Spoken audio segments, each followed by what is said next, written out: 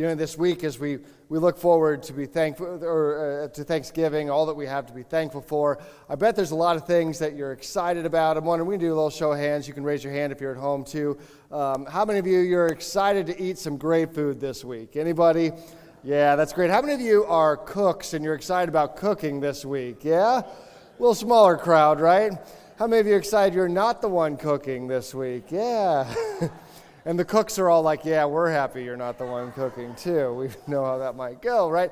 How many of you are excited about seeing some grandkids or great-grandkids? Yeah, that'll be exciting too. Watching some football or something on TV? Anybody there? Yeah. Who's excited about seeing the in-laws? Oh, a little smaller crew, I see. Some might refer to that as suffering. I don't know. You might, interesting, today we're actually talking about suffering. And you might be like, seriously? Does anybody plan these topics in advance? It's Thanksgiving week. Come on, why would we talk about suffering on Thanksgiving week of all times? Well, Peter is going to help to reframe suffering for us a little bit today. And my prayer is that as we look at the scriptures and we look at what God's doing around the world today through his church, that God would help us perhaps even to grow in our own understanding of suffering and how God can use that in our lives. Not that God causes all of it, but God can use it to draw us closer to him. It's kind of connected to what we said last week. We were talking about being set apart for Jesus, that God calls us to live in a way that is set apart from the rest of the world. Not just like in a weird way. I mean, you can be weird and set apart, and that's not necessarily a holy thing. He's calling us to be set apart in a holy way. That the way that we live our lives would reflect God, and that through that we would be set apart, that we would be different, that the world, when they would see us, they would say, there's something about them, there's something about these followers of Jesus, I want to know more. They're just different. They don't. When people mistreat them, they respond differently. Their priorities, their values are different. I want to understand that. We said last week that what's right is not always popular, and what's popular is not always right.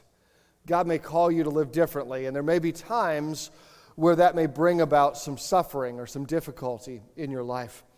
We're at the point in this series on Peter where we've talked about his stories in the Gospels with Jesus. And then early in the book of Acts, how God is using him as this rock on whom the church is built upon and doing miracles and signs and wonders and all these things God's doing.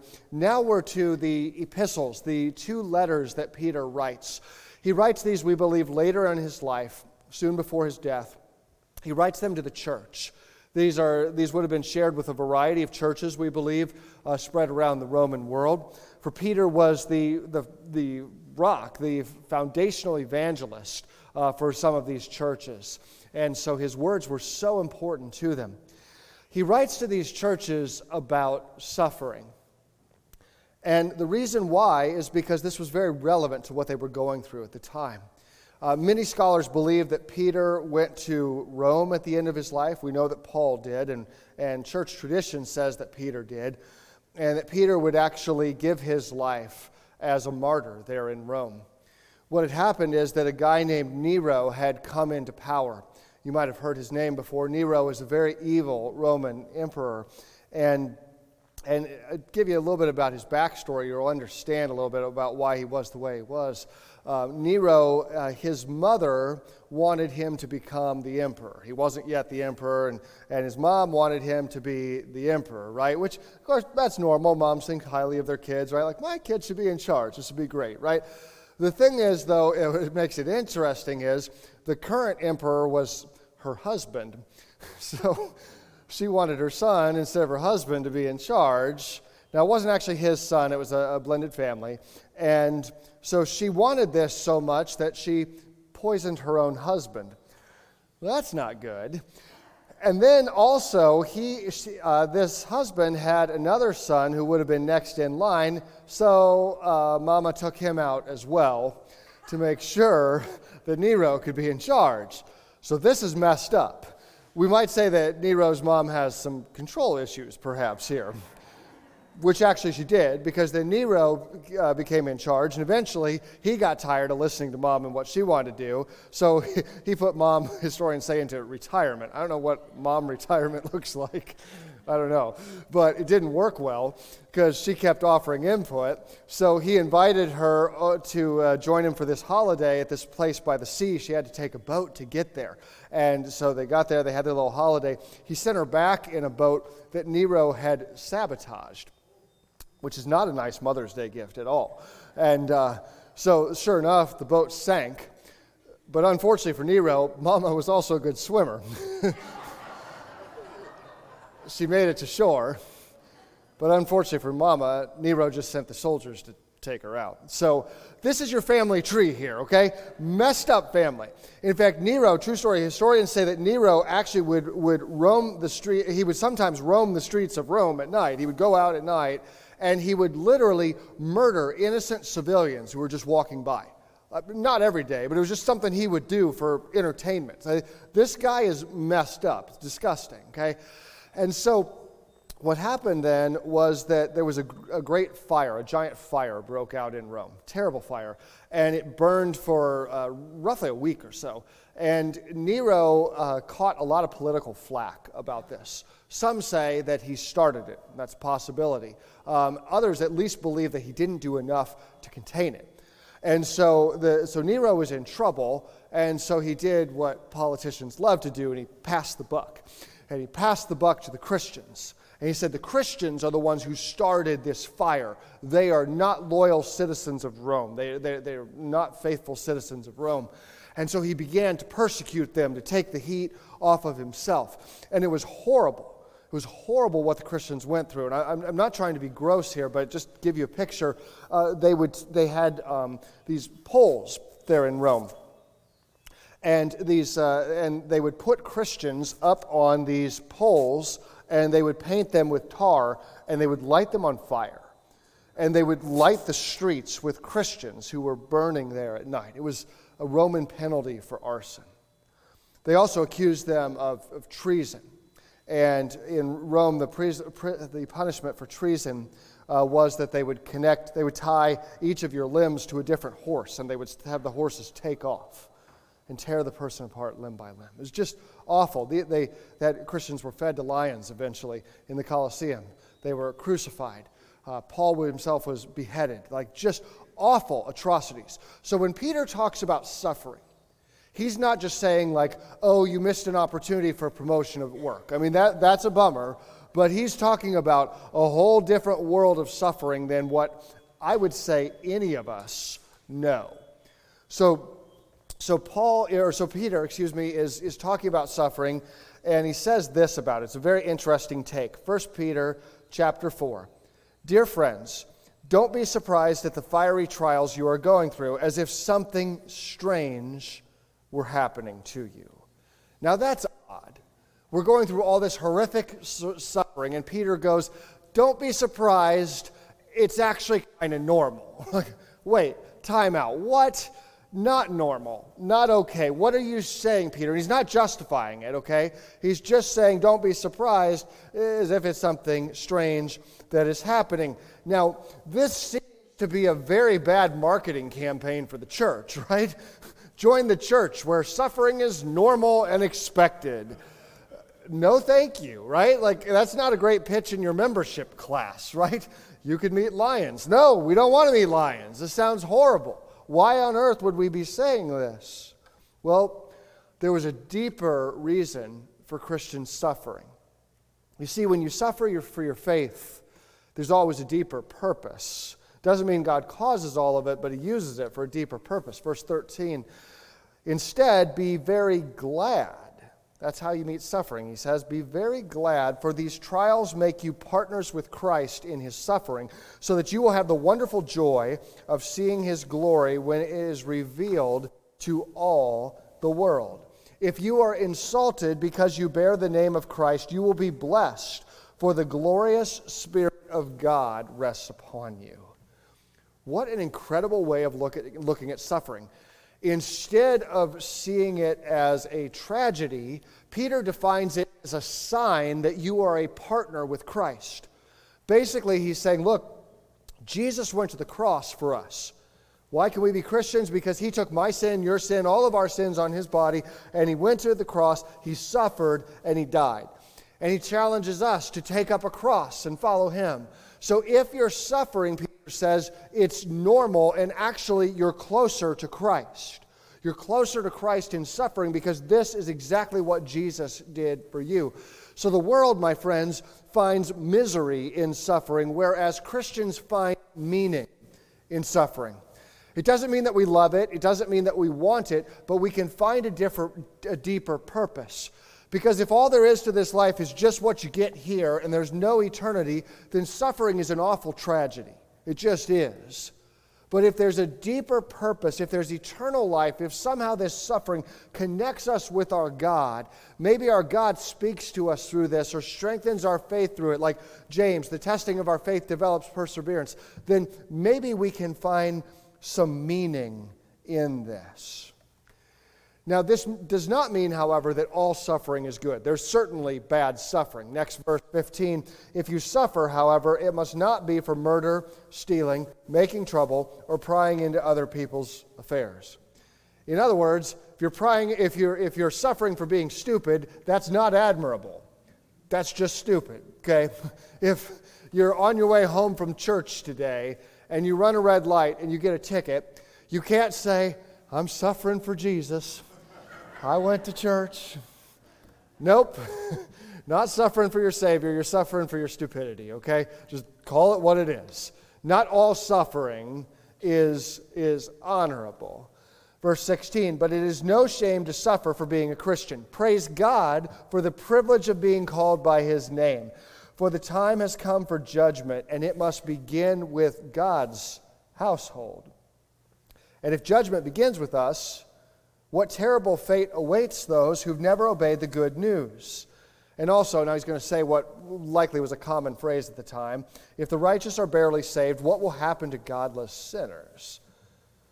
So if you're suffering in a manner that pleases God, keep on doing what is right, and trust your lives to the God who created you, for he will never fail you. In other words, everybody's going to suffer. Either you're going to suffer some here on earth for being a follower of Jesus, or you're going to suffer eternally in separation from God in hell. So suffering is not an option because sin causes suffering. The question is, when are you going to suffer? It's a hard word. It really is. Peter challenges us hard today. Because when we suffer, we naturally want revenge. And the Bible says that vengeance is God's business, not our business. And he reminds them that their sufferings have a greater purpose, that something deeper is going on in the midst of suffering. It's like God has something to say to them, and some of these words only come, some of this understanding only comes through suffering. I'm wondering if any of us, if you think back, there have been times where you've suffered for your faith in some way, shape, or form. If you have, did you find yourself praying more through that? Reading the Bible more? Relying more on God? I can just speak for myself. I certainly did. Because when things are going good, I know that I need Jesus, but it's really easy to fall into that subtle mindset of like, yeah, I need Jesus, but things are going really good and I'm doing a great job. Also, I need Jesus. That's not really Jesus as Lord. That's like Jesus as accessory, okay? And he calls us to something much higher, much greater, much deeper than that. In our suffering, it turns our eyes on Jesus. We get desperate for him. Lord, I need you. Every hour I need you. God, I'm hurting, I'm suffering, I'm crying out to you. Would you help me through this? Would you strengthen me for this journey? Would you take this thing away? We find ourselves more connected with him than ever through suffering. Peter has written about this earlier in the book. In chapter 1, verse 6, he says, be truly glad. There's wonderful joy ahead, even though you must endure many trials for a little while. These trials will show that your faith is genuine. It is being tested as a fire tests and purifies gold, though your faith is more precious than mere gold. So when your faith remains strong through many trials, it will bring you much praise and glory and honor on the day when Jesus Christ is revealed to the whole world. This is a great illustration about gold here. In the ancient world, gold was very desirable for jewelry, utensils, these various things. And so when they would find gold, they would need to melt it down. They would heat it up real hot for two purposes. One, to melt it so it could be reshaped into whatever they needed it to be. And two, to purify it, to get rid of all that was not gold. It would be burned away or it would be filtered out. So the heat of the fire actually increased the value of the gold. It took it from being something that was of limited value and made it of much, much greater value, because now, thanks to the fire, it is pure. It is what we want it to be. And he's saying, look at your sufferings like that God is using suffering in your life to purify you, to strengthen you, to make you more holy as he's holy. That when you're suffering for Jesus, that he may use this to strengthen your faith. Tim Keller said it this way: you don't really know Jesus is all you need until Jesus is all that you have. I'm betting that if we're honest, very few of us would say that we fully understand that statement. I can just speak for me. I've had plenty of desperate times in my life, but I've never been at the time where Jesus was truly all that I had. I've always known where my next meal's coming from. I've always had a roof over my head. I've always had people in my life that love me. But you know, there are people around the world who they're Christians today, who have very little other than Jesus and their close, immediate relationships around them. Did you know that today there are 360 million Christians who live in places around the world where persecution is very severe? Discrimination against Christians is very severe. In fact, it's often public policy. 360 million. That is 1 out of every 7 Christians in the world today. Think if we could have 1/7 of us stand up today. That would be representative of how many. It's a lot of people. Last year, just taking the Christian martyrs that we know about, which there probably were many more, we know that a Christian was killed for their faith every 92 minutes last year. So even if you just left home, came to church, and go back home today, a Christian will die just in the time that you were at church.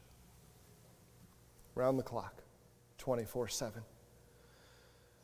I want to share with you by video just a few testimonies of Christians who are in this kind of situation as a reminder to us what Christians experience this very day.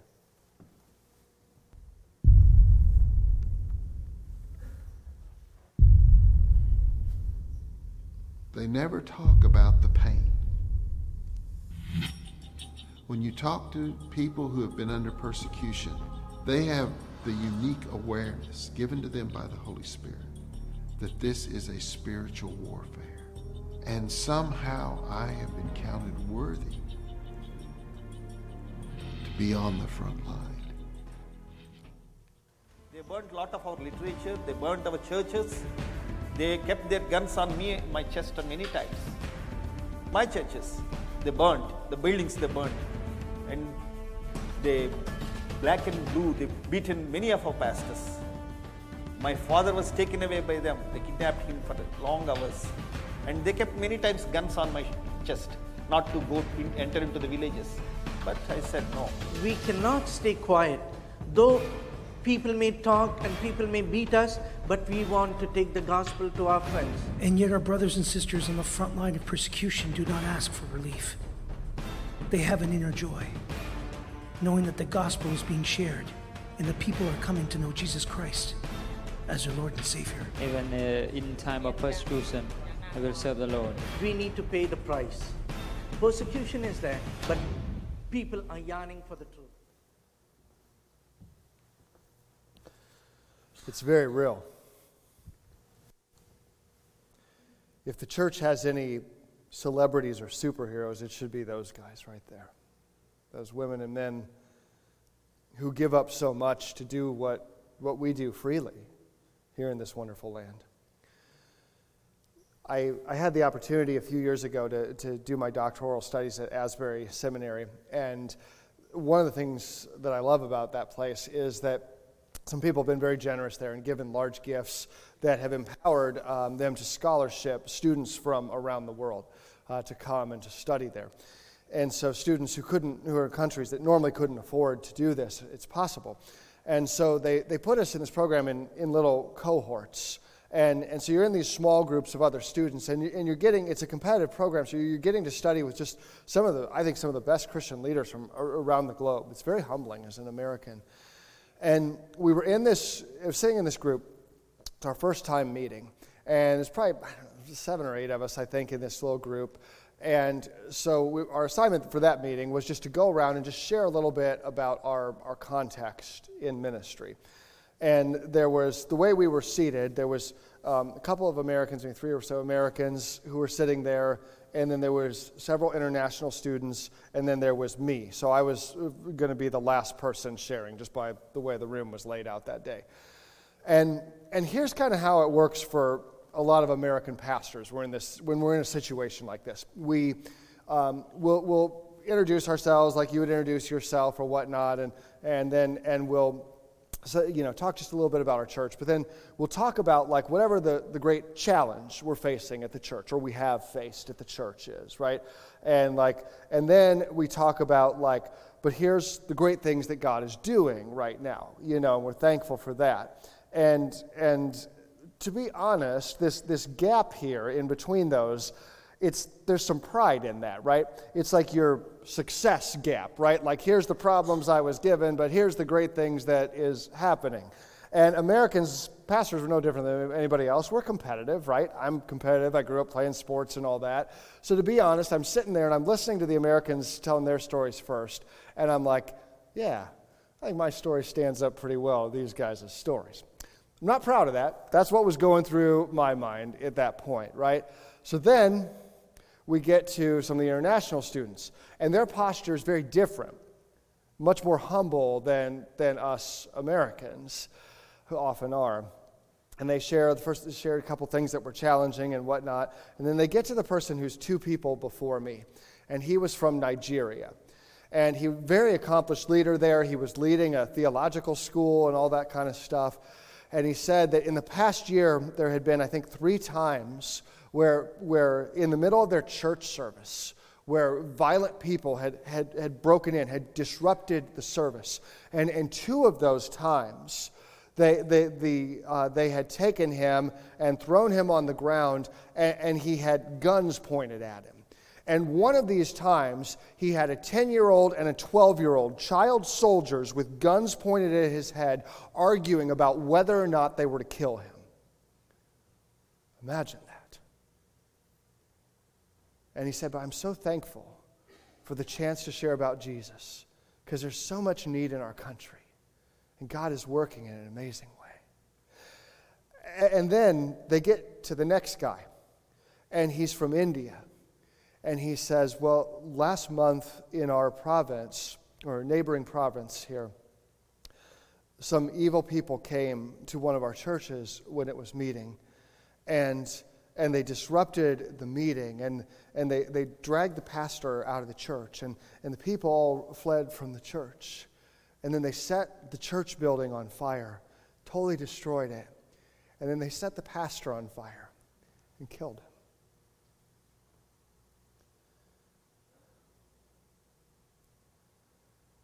And we sat there in silence.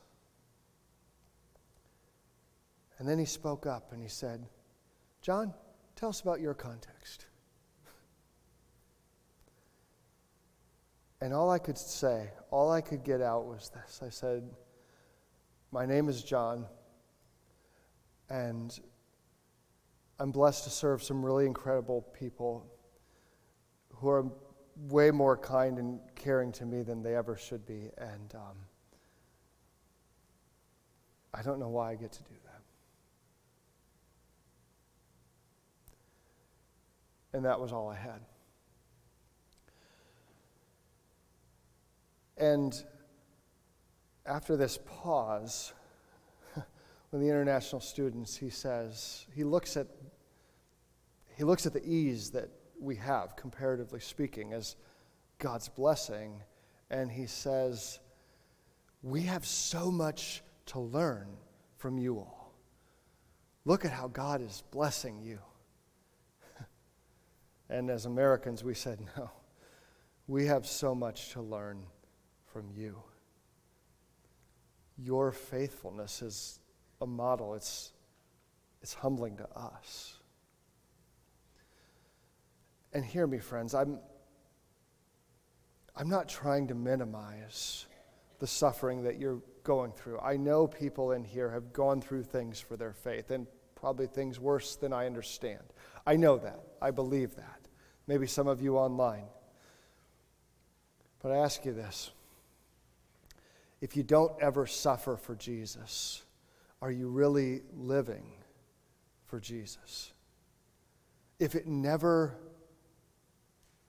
costs anything. And yeah, we're not in a context, thanks be to God, to have guns pointed at us or to have our services disrupted. We're blessed to live in an amazing place where we don't deal with those things.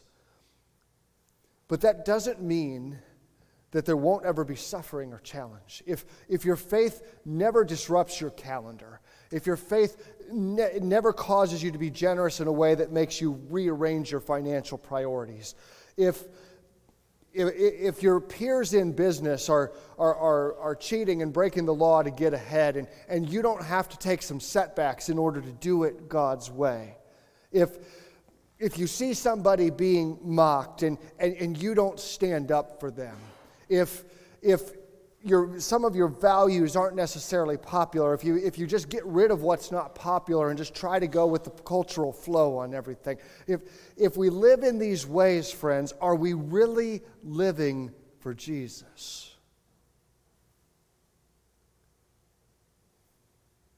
The testing of our faith, it develops perseverance. It helps us to grow. It draws us closer and closer to the Lord. And you know, there's hope. There's hope in the midst of all of the suffering that we experience. Listen to what how he ends the letter. He says this: in his kindness, God called you to share in his eternal glory by means of Christ Jesus. So after you have suffered a little while, he will restore, support, and strengthen you and put you on a firm foundation. This is written by a guy who, remember, denied Jesus 3 times, and then he was restored.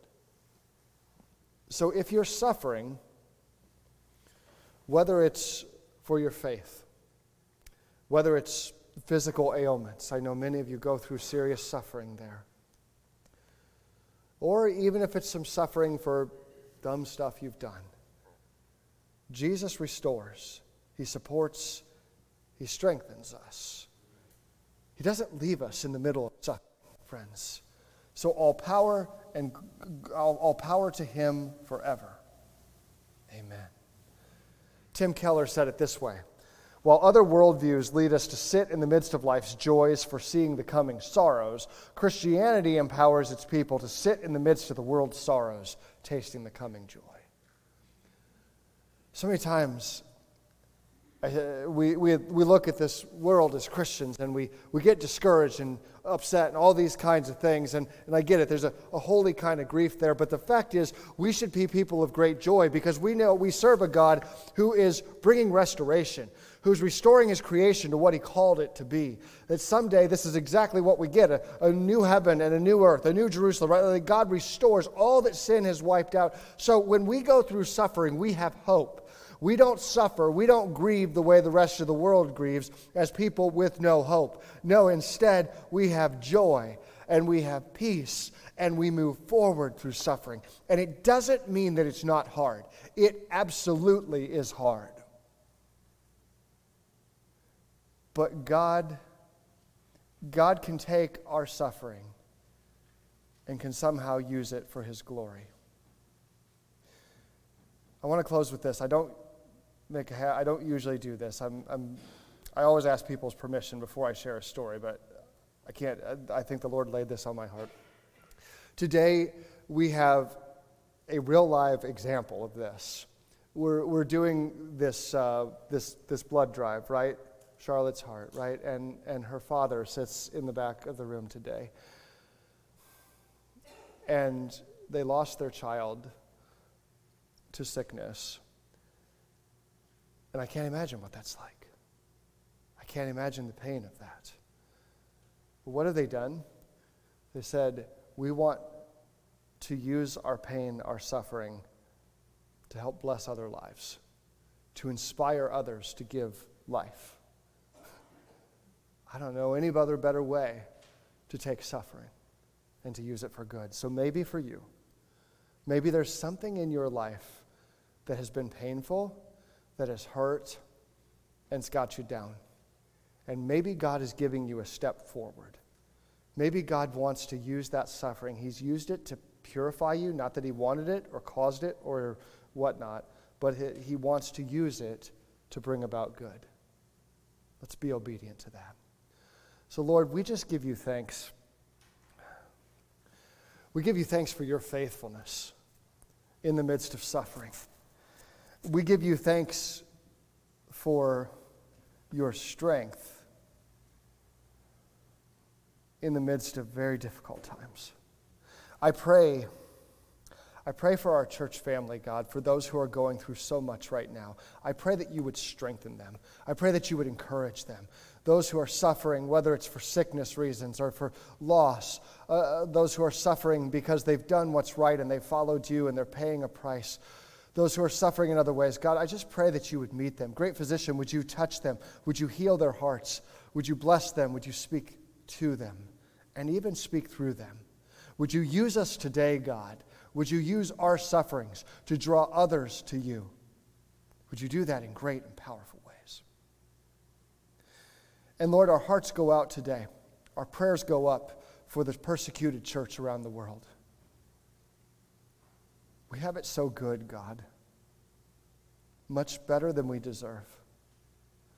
I pray for that brother in North Korea who's reading his Bible underneath a blanket in his bed because he could be killed if people knew he had a Bible. But he just longs for you, and he longs to know you. Would you bless him? I pray for that sister who lives a life that is so oppressed because of evil laws, who lives in fear of sharing you with others. But she does it anyways because you told us to do that. Would you protect her today, God? Give her the courage to keep being faithful. I pray for those churches who are meeting now, and they know that any loud noise at their door could be their death or destruction. Thank you for their faithfulness to you. Bless them, Lord. Draw them close to you. Protect them from evil men who want to harm them. Help us to be faithful to you, God, no matter what the circumstances. For you are always good, no matter what. In Jesus' name we pray. Amen.